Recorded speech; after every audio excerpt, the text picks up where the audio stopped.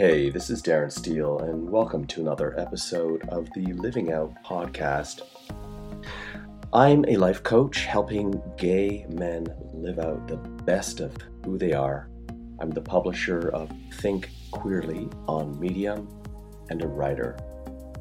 Now, in today's episode, I want to talk about the closet door.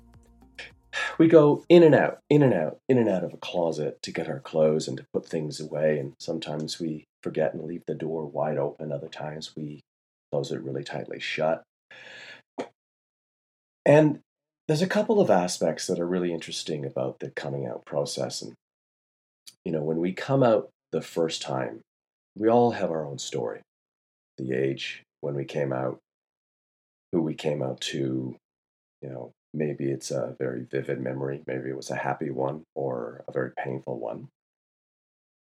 Maybe you didn't actually come out to someone in a sense of confiding in them. Maybe you actually had sex with another man for the first time. And that physical act of touching the flesh of your desire made you realize that that's who you were. And that's what you wanted, and all of the emotions and introspection that would have followed that process.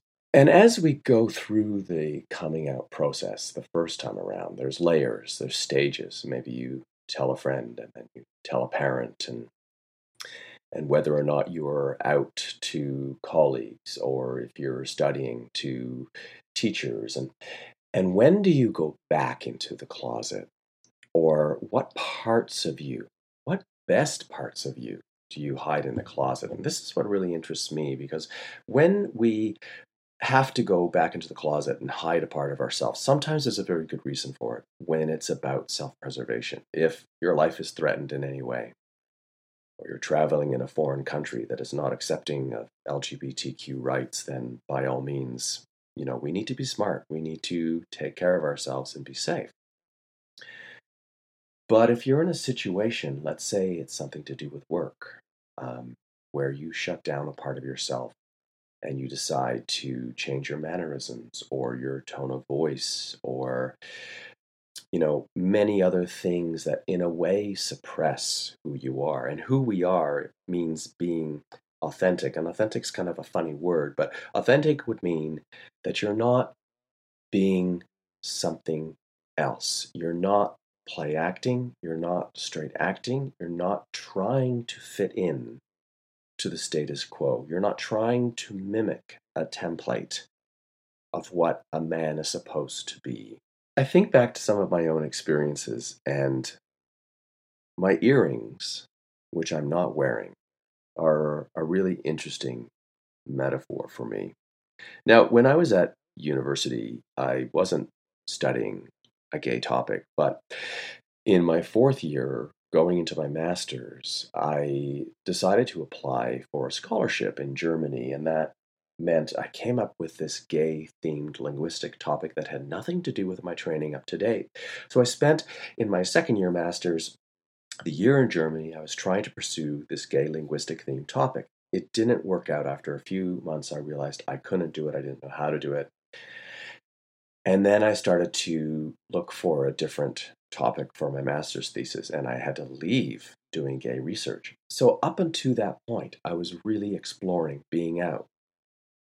I had a potential research advisor in Germany where I was, who was gay, who was publishing an academic journal that was called Forum Homosexualität und Literatur. So I couldn't have been in a better place at that time in, I think, about 1991 or 1992. I even went to Amsterdam for a 4-week program at the University of Amsterdam that was a gay-themed program looking at things from anthropology to gay literature and Freud's influence on understanding sexuality and literature. And man, I was in my zone. But then when that didn't all work out, I was trying to go back into what I was being groomed to do, how I was being, in a way, sort of templated to be a particular kind of German linguistics scholar in Middle High German, of all things, going down a particular path that was not so much expected of me, but was normal. It was normalized. and I was going to be fitting into a category that didn't have a lot of people in it. So I probably could have had a pickup of any PhD job that I wanted upon my completion of my PhD.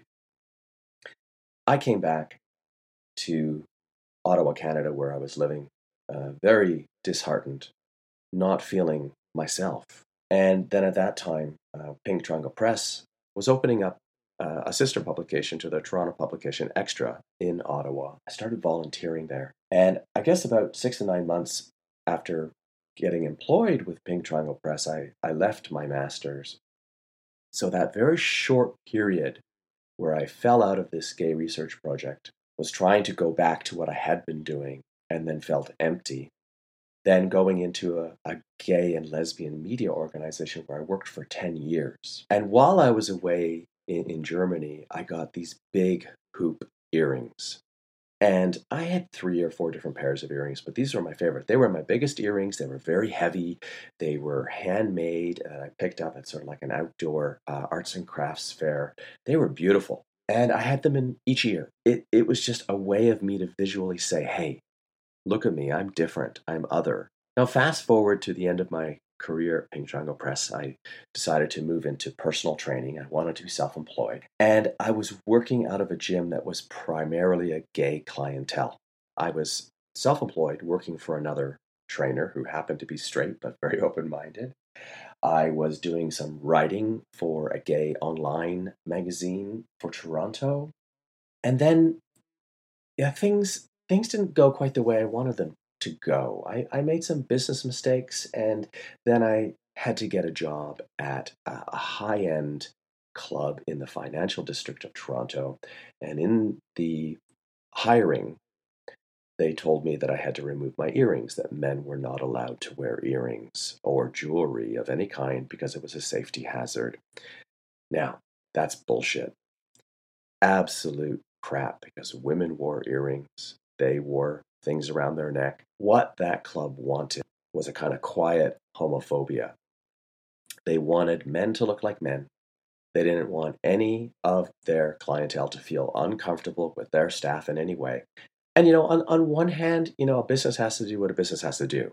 But suppressing someone's identity, I dressed the part, I wore the uniform, I didn't have a swastika tattooed on my face, I had earrings.